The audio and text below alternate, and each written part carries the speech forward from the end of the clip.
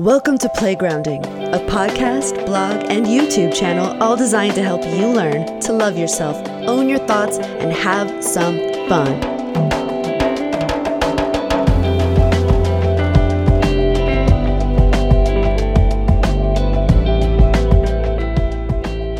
Hey guys, I'm back. This is Kara Stewart Fortier, and this is Playgrounding.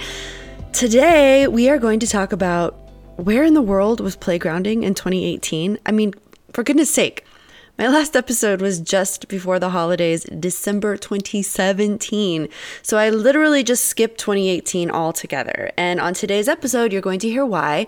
And you'll also hear about what I've learned over this past year, which is quite a lot, and how playgrounding is going to be same-ish, but different going forward.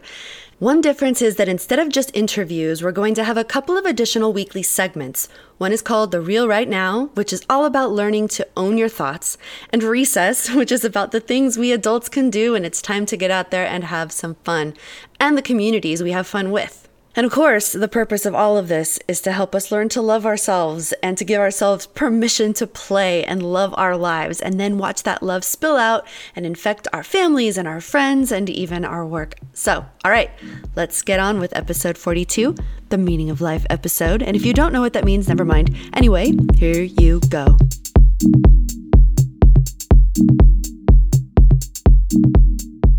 So thank you so much for joining me. I want to welcome my guest for this episode, number 42 of Playgrounding.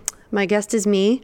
I figured before I jump back into guests with my new little thing going on here, I would explain myself a little bit and also tell you some of the changes that you're going to start seeing in Playgrounding going forward. Not just like formatting, things like that, which there will be a few, but I want you to know what Playgrounding has become. In my mind, part of the reason why I needed to stop it and what needed to change. So here we go. I have a very clear idea about what playgrounding is now. And as I was trying to come up with the best way to explain myself, I read this article because I've been going through and I have my Google alerts. So I get hundreds of things that I sift through every day. And this article just drove me crazy. It was on the effects of positive thinking, and I got really mad. I mean, I went through, I like to go through these things just to see what people are saying, and what it did was it tell me all the wonderful health effects. I think there were five health effects that you would get out of positive thinking, but it didn't tell me how to become a person who thinks positively. If you've ever struggled with negative thoughts, or your thoughts would spiral out of control and take over your life, you know how hard it is to change them. There's no switch that you can flip and suddenly become a positive thinker and obey this magazine's instructions and then suddenly have all these wonderful health effects. And reading articles like that remind me of the time my husband, which he doesn't do this anymore, said to me in the middle of a horrible anxiety day, just one of those days where I was staring at the wall with my brain buzzing like a hornet's nest. He said, "But there isn't anything to be worried about." That's the same feeling I got from that article.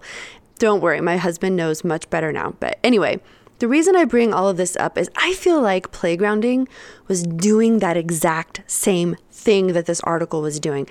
Now, back at the time, I didn't have a clear idea like that this is what's wrong. I just knew something was wrong and I couldn't put my finger on it. It just felt ineffective, not potent, you know? I was talking about play. I was extolling the benefits of play, but I really didn't address what it means to become a playful person, like how that even works if you're not. And I wasn't just thinking about what you out there might be thinking, when I was saying I didn't feel like it was potent. I wasn't feeling it. I wasn't living it. I was not a playful person. I did not feel free enough to really embrace play myself. Something drew me to the topic, obviously, and I was a very playful person at previous points in my life, almost to a degree that people thought it was annoying. That's why when I did move into this community, I felt very at home. But I interviewed those people. I interviewed the inspiring, playful artists and all this stuff. And I knew I wanted what they had, but I had no idea how to get it, how to become playful again. I mean, I remember being playful. I remember that it came naturally. but it was all a very, very distant memory. So I started thinking about something I learned at a talk at the U.S. Play Coalition's conference, a session with a gentleman named Gregory Manley. He's the artistic director of City of Play in Pittsburgh, Pennsylvania. His talk was about adults in play, and he referenced this thing called the play cycle as it is studied for children. And there were steps that I won't go into all of them, but I'll tell you about the very first one. It's the one that stuck with me and kind of helped me reopen a dialogue with myself that I've been obsessed with from childhood all the way through college. And that will be what we talk about at the very end. But the first step is called the metalude. Now, before you lose me on a jargon thing, I apologize. But I kind of want to actually talk about it. It's kind of amazing. And it's really what was like this little seed that got planted in me at the conference. And then as I started to feel less and less like playgrounding could keep going, this little seed just kept growing. So I want to tell you about it. A metalude. It's a funny word, but I want you to think of it like the kickoff whistle, like in a football game. It marks the beginning of the game. It marks the mental shift into play. And the reason why it stuck with me was because that was what was missing for me, that I felt like I couldn't even get across the starting line. So my favorite idea that he shared in his talk was that it was to think about a kid getting ready to go out for recess. So if you're sitting in their classroom and you're working on your spelling words and suddenly the bell goes off and you're a little kid, it's really easy to make that switch. You throw that pencil down, put that paper in your desk so nobody copies you, and you get in line and you get out to the playground and you play. Now, this is before you decide what to do. This is before you decide what game to join, who you're going to play with, or whatever. This is just that mental shift that means it's time to play. So my favorite definition of metalude comes from a PDF I randomly found. And if you search for metalude, this is the top result. It's hosted by the city of Oxfordshire in the United Kingdom. It's called the Play Cycle. It says the metalude is an inner reverie or contemplation that precedes play. And then, as if it's part of the definition, it actually asks a question, which is funny.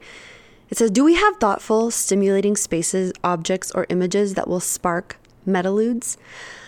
That stopped me in my tracks. Do I have thoughtful, stimulating spaces, objects, or images that spark metaludes, that spark me to play? Like something just was wrong in the ignition for me, and I couldn't figure out what it was. So I really needed to understand it. But I did have that as a kid. And I would really love to have that recess feeling again. I'm sure you know what I'm talking about. In the big, huge black hands of those clocks, there was no second hand, but it just clicked into place at the exact time, like 10:09 or whatever it was. And suddenly it was like everything changed. And we don't grow out of the capability to enter this metalude, but we do grow up and have all kinds of things get in the way of this metalude. For kids, responsibilities were compartmentalized. They knew that they were responsible for paying attention and doing their spelling words. And then when the bell rang, they knew that it was their time. It belonged to us and we knew it. We knew we didn't have to fight to carve out time. It was given to us on a plate. We just ran out and had playground time. And at the recess bell, we knew that. But you take that into our little 5 o'clock time here in our adult lives. We might work a few more hours, rush off to pick up kids, make dinner, answer some more emails, and then eventually numb ourselves to sleep, maybe binge something, have some wine, maybe go to a happy hour, and we get up the next day for the same thing. And I don't know about you, but for me,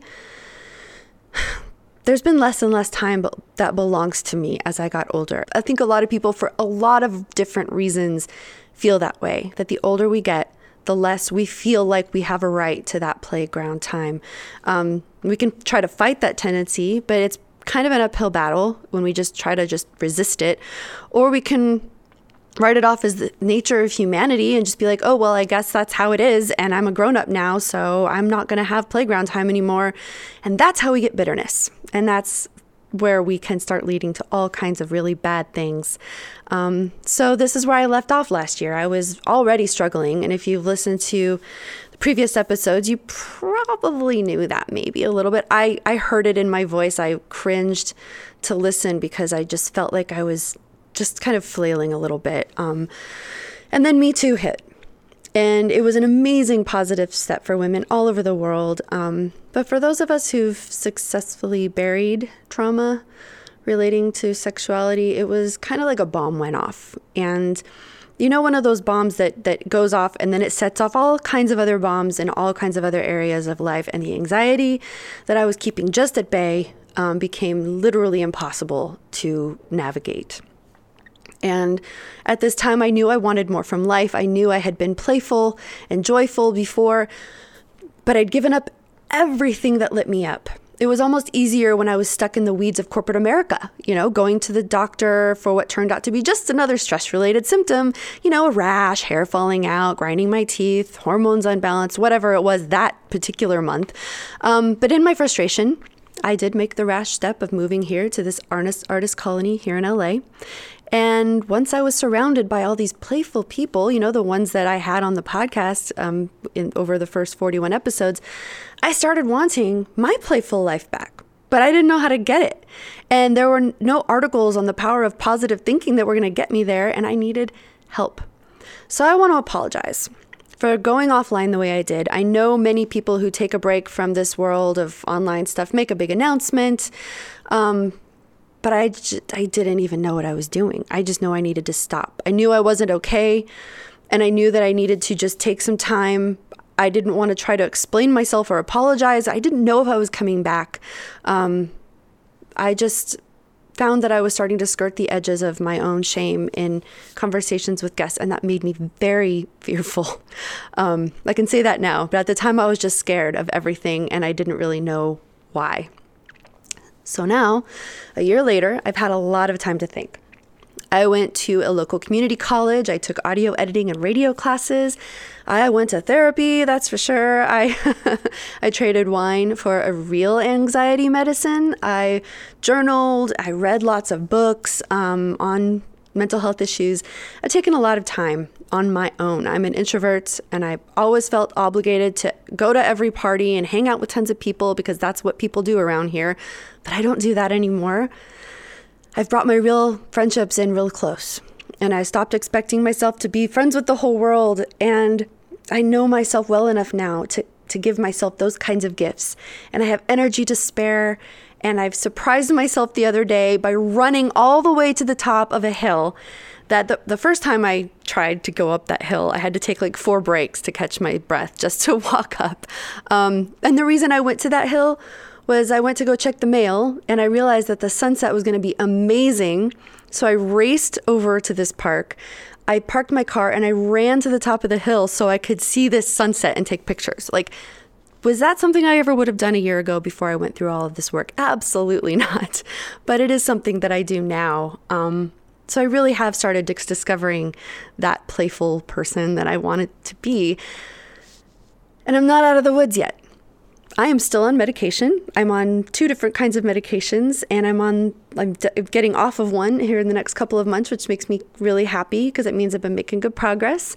And I'm really lucky because I've had health insurance that covers mental health, but I am feeling good and ready to have a real conversation about play.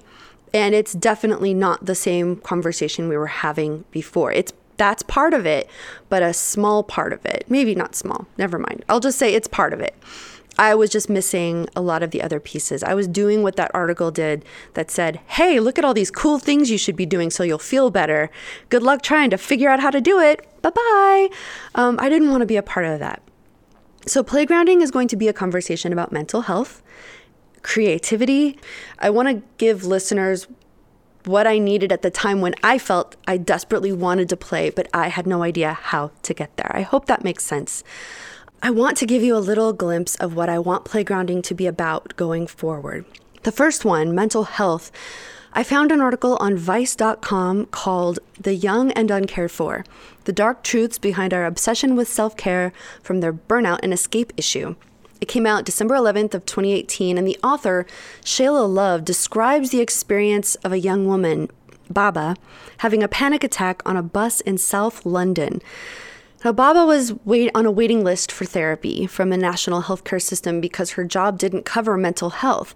And while she waited, Shayla says, she turned to self-care. And I'll read you an excerpt of this article. It's really great. You should definitely check it out. I'll put it in the show notes. Baba read books on depression and anxiety, listened to podcasts, and tried to follow the advice they gave her. She'd heard exercise was an antidote for anxiety and began running weekly. Her sister raved to her about mindfulness meditation, so she downloaded an app. She tried journaling to empty the burdensome thoughts from her head, but in the depths of depression, she often didn't have the energy to pick up a pen to write the date, let alone pour out her feelings.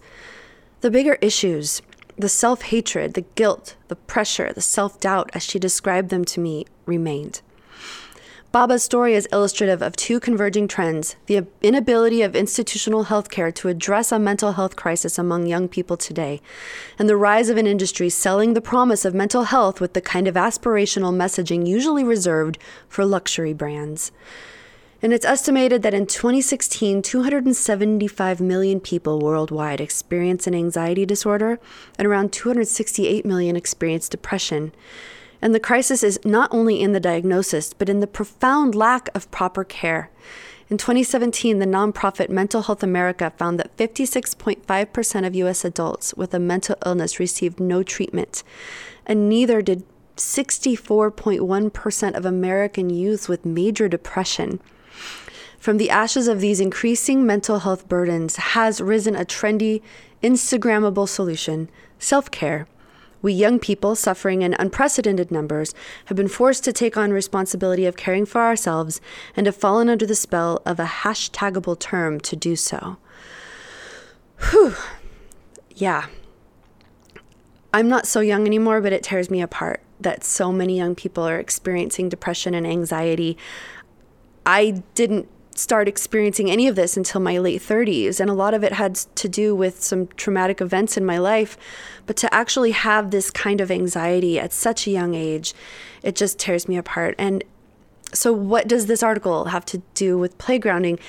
This is exactly like the reason why I'm recording this right now. I want playgrounding to be a constructive voice for people like Baba.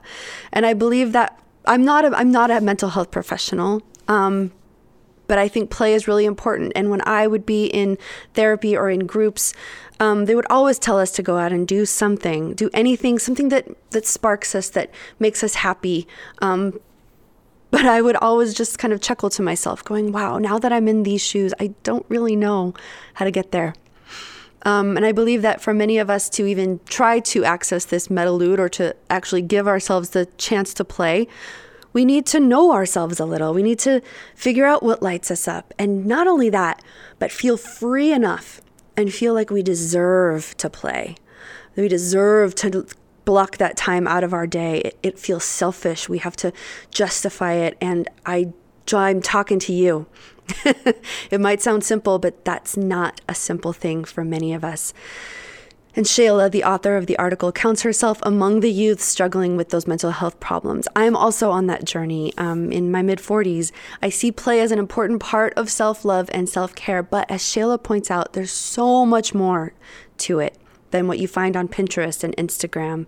Although I am having a really great time on both platforms with my little play quotes. Anyway, shameless plug. But I want playgrounding to also be about the confounding, exciting, and ephemeral aspects of joy. Now, we've all heard that joy is not happiness, and that happiness is a temporary emotion. It's that joy is something deeper, and it's often talked about in spiritual circles, but I want to bring it here to the realm of play, because I believe that play is also a very spiritual thing as well, and takes the shape of whatever the person is that's talking about it.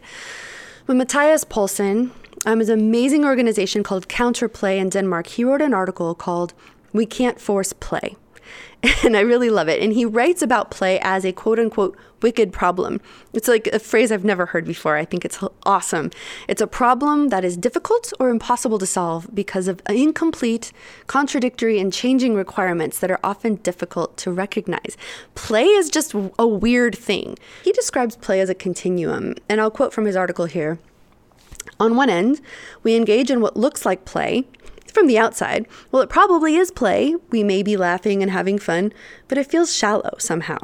We're going through the motions, but we don't lose track of time. We're still all too aware of ourselves, of our bodies, of our presence in the room. The magic is absent. This kind of play is often directed in an attempt to make play happen. Here and now. It's when you put it on your calendar, I'm going to play. And when it doesn't do you any good and you don't really feel any different afterwards, it's on that side of the spectrum. Sorry, I just ad-libbed. Sorry, that was me. I'm getting back to Matthias. I'll quote for here a little longer. On the other of the continuum, we let go. Sometimes when we're really good and very lucky, play can create a space safe enough for us to be together without facades and pretense, without the concerns about being serious or looking good, where we dare to be open without the stuff that's difficult and we usually don't talk about. This is when play becomes personal, when we forget about time and place, when we're just there in that moment together, showing who we really are. When this happens, it's a bit like magic. Just look in the eyes, the way they shine. Thank you, Matthias. This is definitely one of my favorite organizations, and I really hope I get to make it to the Counterplay festivals one day. Not going to be able to do it this year, but one day I will finally make it. But yeah, I definitely know the difference. I feel like when we just try to put play on our calendars, or we choose things that we do for play because they kind of make more sense because of what looks good on Instagram, I don't know. I will be definitely going into that at another time. But when we really go deep, something happens. This kind of joy emerges. And I believe that this kind of deep play, which is a phrase Mr. Polson uses all the time, is a byproduct of joy. And also vice versa. That, joy and play are different things, but they relate to one another. And when I was a teenager, I was obsessed with a particular concept that I found in C.S. Lewis and J.R.R. Tolkien. They're the authors of Chronicles of Narnia and Lord of the Rings, respectively. So I went on to double major in philosophy and literature, where I wrote about this particular idea over and over in different classes. And I ended up with a master's in theology, where I looked at it from another angle again. And here's what it is and why I'm the right person to come back and relaunch a podcast on play. In C.S. Lewis's autobiography, Surprised by Joy, he describes a certain toy in his nursery. He describes the feeling it gave him in the way it sparked his imagination. But even more, it gave him a strange and exciting feeling. And it seemed kind of weirdly fleeting, and he wanted to capture it so he could experience it over and over again. But it just wouldn't stay. And as he grew up, he encountered this sensation again and again. And he really loved books. So in literature, he would read about the epic battles of the Nordic gods, and that became his thing. For me, it was C.S. Lewis's Chronicles of Narnia early on, and The Hobbit. For him, it was the Nordic mythology. And throughout his life, the pursuit of that sensation, that fleeting thing, became a sort of obsession for him. And he describes it like this: "It is that of an unsatisfied desire which itself is more desirable than any other satisfaction. I call it joy, which is here a technical term and must be sharply distinguished from both happiness and pleasure." He was describing this feeling that felt like a longing. Another quote, it was merely the mental track left by the passage of joy. It was not the wave, but the wave's imprint on the sand. For all images and sensations of if idolatrously mistaken for joy itself, soon honestly confess themselves inadequate. And I found this kind of idea, again, in Matthias's post, where he compares play to love further down. You've got to read this article. It's so good. I'll make sure it's in the show notes. He says, we should think of play more like love, not just in the sense that we love to play, which we do, and deeply so, but that play is similar to love on a more fundamental level. Love takes time and effort. It demands sincerity, openness, patience, and trust. There are no shortcuts to love, no way to bypass the long, slow process of getting close to another person. You can't hurry love, right? Even after all that effort, there is no guarantee you'll feel it, or that the other will. It's generally a bad idea to look for love with a very specific outcome in mind. The same is true for play. And this sounds very much similar to me to what C.S. Lewis is saying, that when you get that amazing feeling inside, that joyful feeling, you want to capture it, you want to have it again, but the harder you try to have it again, to take it like a drug, the harder it will be to access it. And love is the same. When we fall in love with another person, when we learn to fall in love with ourselves, and it brings me back to Baba and her longing to save herself through these products and hashtags and empty promises and articles about the 5 benefits of blah, blah, blah, that don't actually really give us anything. And I just kind of want to and I'm not trying to make fun of the effort. I'm just saying, if you're in the heat of these kinds of problems, if you're really struggling with anxiety, reading these articles can just make you feel so much worse, especially if people send them to you, which well-meaning people do. It just makes you more frustrated because you know they don't understand. So learning to play for me has been this amazing process of learning to love myself and learning to be gentle with myself, of stopping trying to force myself, stopping things that would numb me to the world. After about a month, after I traded wine for real anxiety medication and therapy, I was sitting with my dog watching TV, and I looked around my living room and I got this huge lump in my throat. And I suddenly felt incredibly grateful for my home. I wasn't doing some kind of gratefulness exercise and trying to think of something to be thankful for. It just popped up in me. I was grateful for my dog. I was grateful for my husband. I was grateful to myself for the care that I put into decorating that little room and the cleanness of it.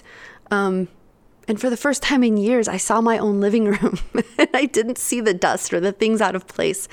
I saw a lived-in room that was cozy and wonderful to cuddle my dog in.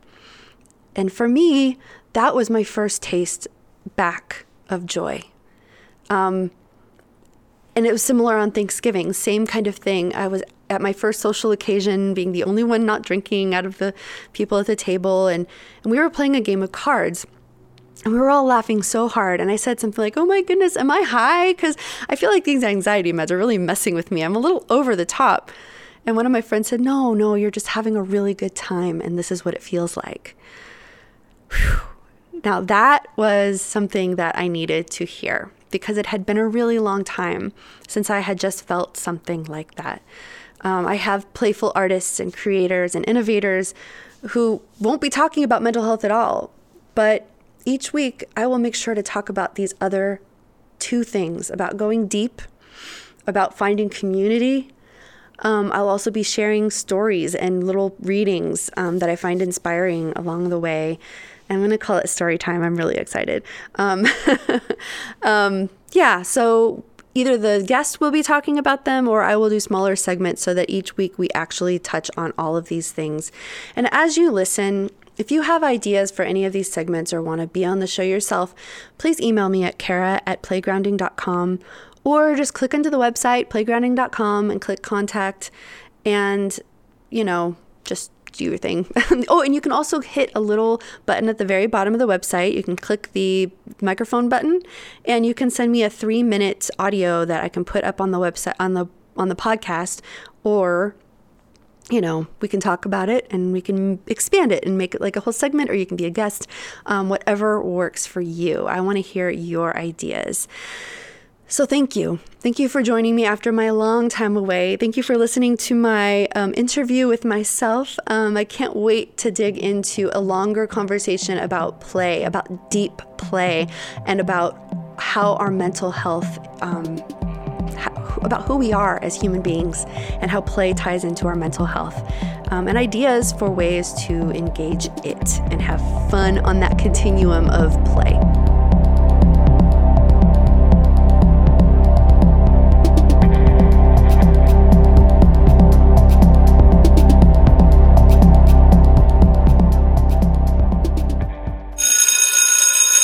And that's the bell. Pencils down, it is time for recess. This is time that belongs to you. Every week, we're going to talk about fun things we burned out adults can do and why finding a playful community is so important. And to kick off recess, here's a little interview with the person who sparked this idea for me in the first place.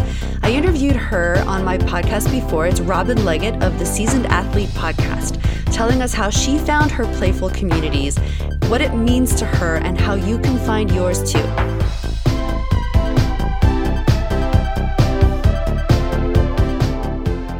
Can you talk a little bit about your playful community?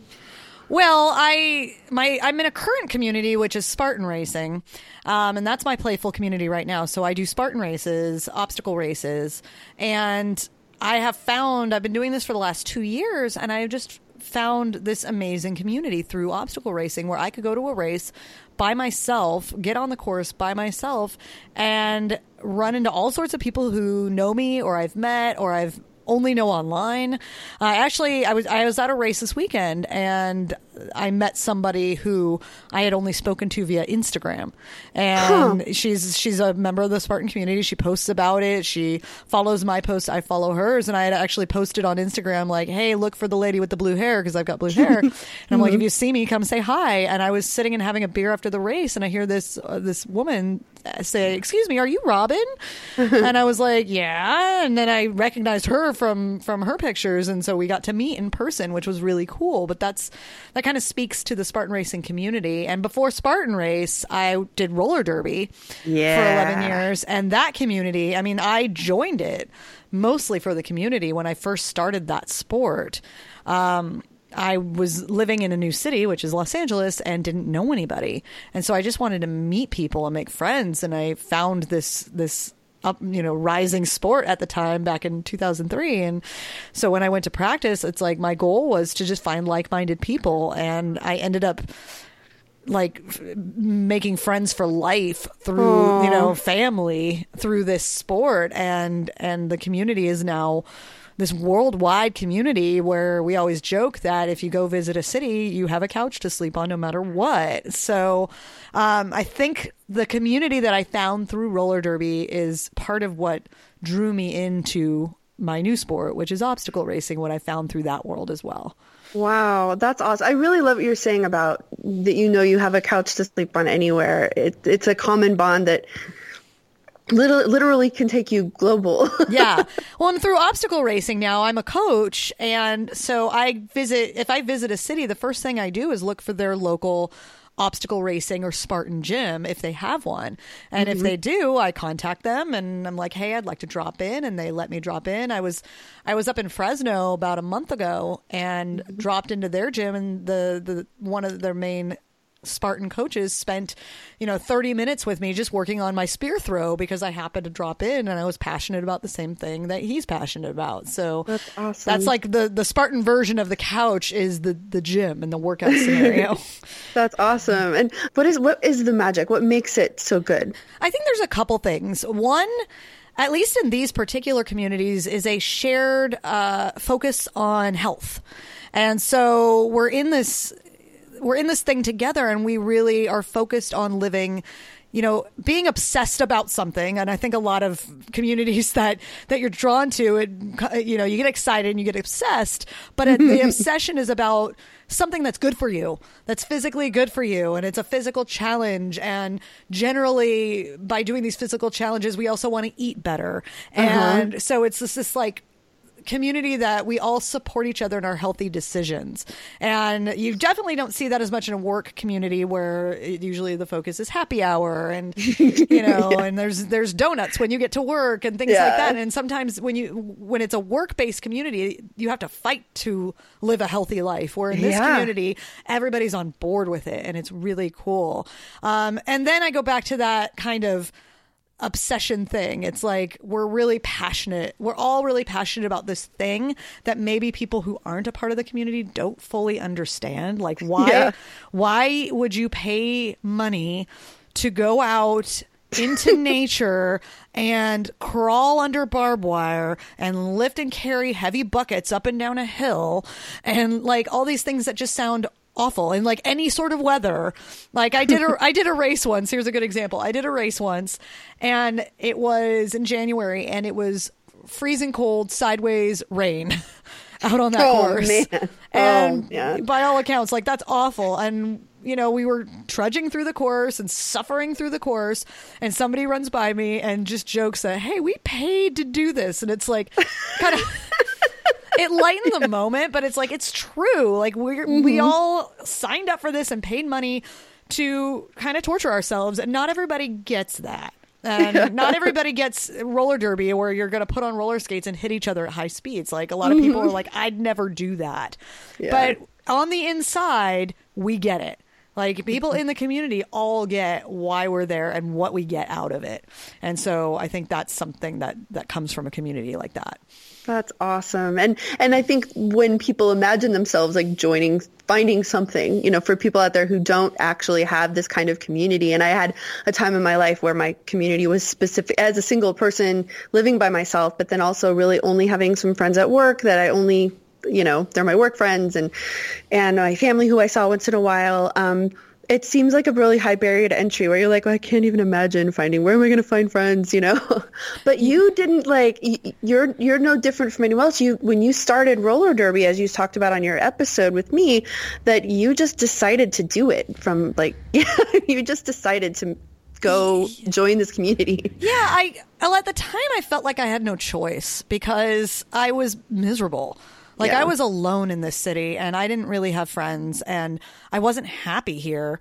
And it's like, I realized that I had to do something. And at the time, Craigslist was the place to go, which kind of sounds funny now, but that's where I went. And I didn't think I'd find a sport. That was not what I was looking for at all. I thought maybe I'd find a karaoke group or something. I don't know. I'm like, what do I like? So the sport thing was just this weird left turn that I took that ended up just completely changing my life, which is and that's a cool thing about seeking out community, especially if you are by yourself. There are other people out there who are like you. I'm even right now, as a member of these communities, I work alone. I work from home. I have my own business. I'm by myself a lot of the day. And so I crave connection. Yes. I crave it. And so I love being a part of something, and in my case, a couple of things, where I can go even by myself. I can show up by myself and probably run into a few people that I've met over time or have spoken to online, or I've been to their gym, and be able to connect with them. And so it's nice, even when you're not with them all the time, that you have that option to kind of seek that out and be around it.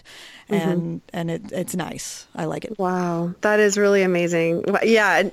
I really feel like there are a lot of people out there who are, you know, maybe struggling and don't even know what they're capable of until you try. Yeah. And it's just, it's a little bit scary to put yourself out there and try something new, but the reward that can come from the other side of that is worth it. And with, the internet being what it is, it's very easy, and it's easy to find community, but it can be scary as well. So you do have to put yourself out there a little bit, but it's so worth it, especially if you're alone, especially if you don't have a lot of connection out in the world.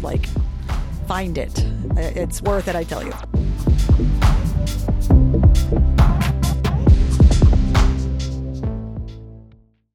50 new emails. I shouldn't be eating this. Is this job even going They're anywhere? going to think I'm such a clock. It's just ashamed of the deadline. What would they really think of me? Wait!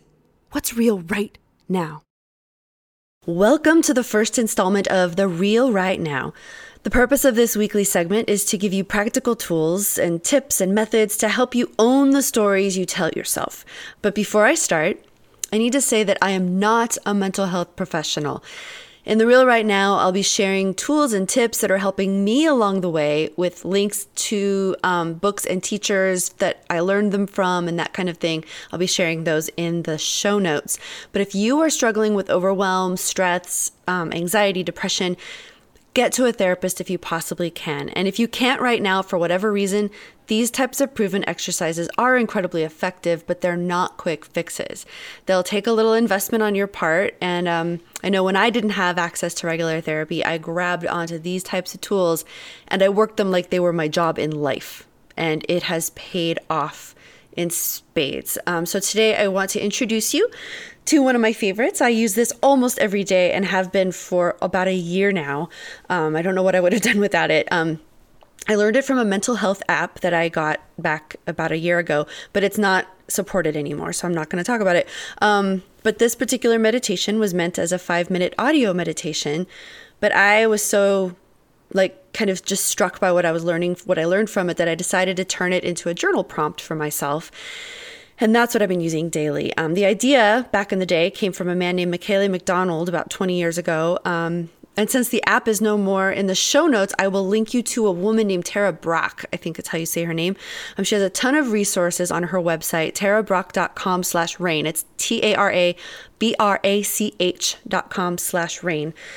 I have nothing to do with Tara Brach except that I admire her work, and I think that's a good resource, a good place to find more information on this particular meditation. There are a few versions of RAIN out there that have evolved over the years, but the one I'm going to share is what I learned because I love it so much and it's worked for me. I also have a resource for you from me.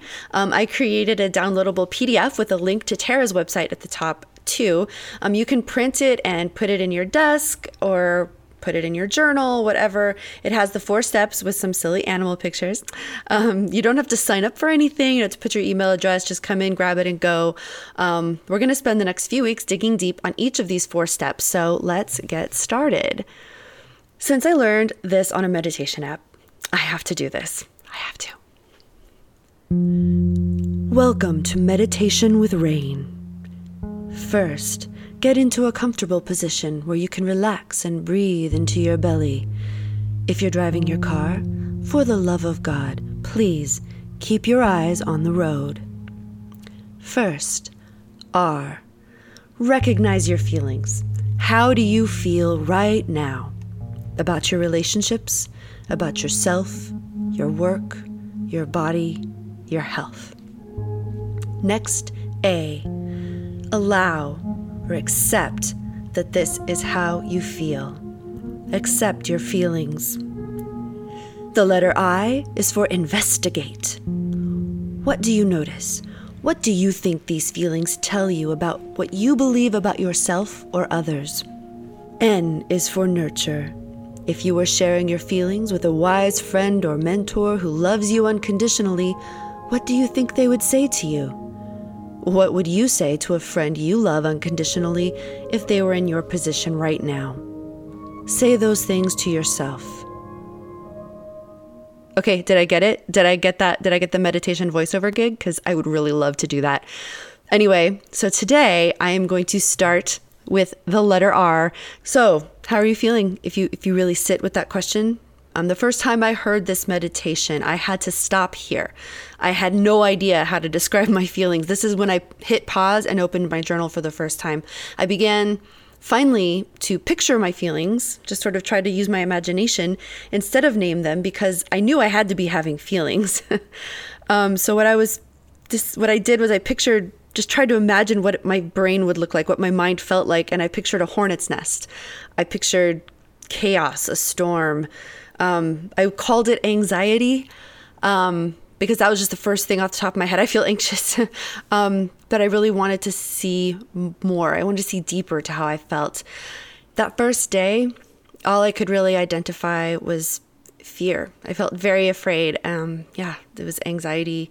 That was very much the surface feeling I was feeling. But ultimately, I would discover that in that hornet's nest and in that storm, there was deep grief, anger, and longing, so much more.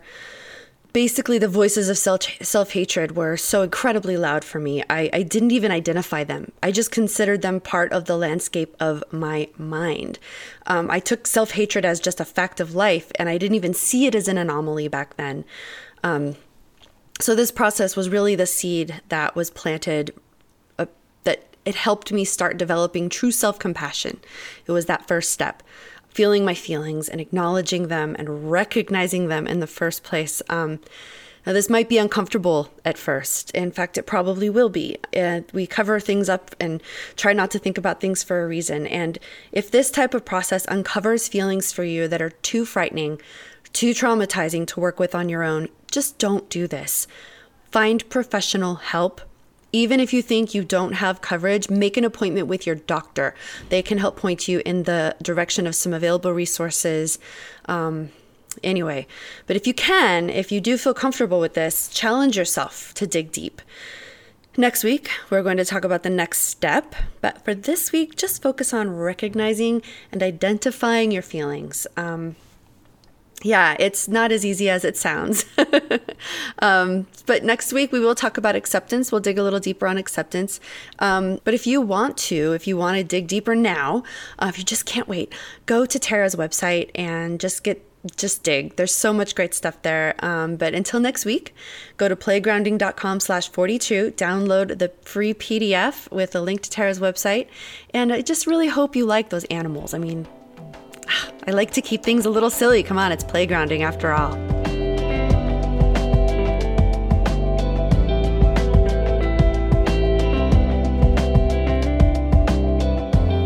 Thank you so much for joining me. I am so excited that Playgrounding is back. New episodes will be in your feed every Wednesday, so be sure to subscribe on iTunes, Stitcher, or wherever you get your podcasts. See you next week.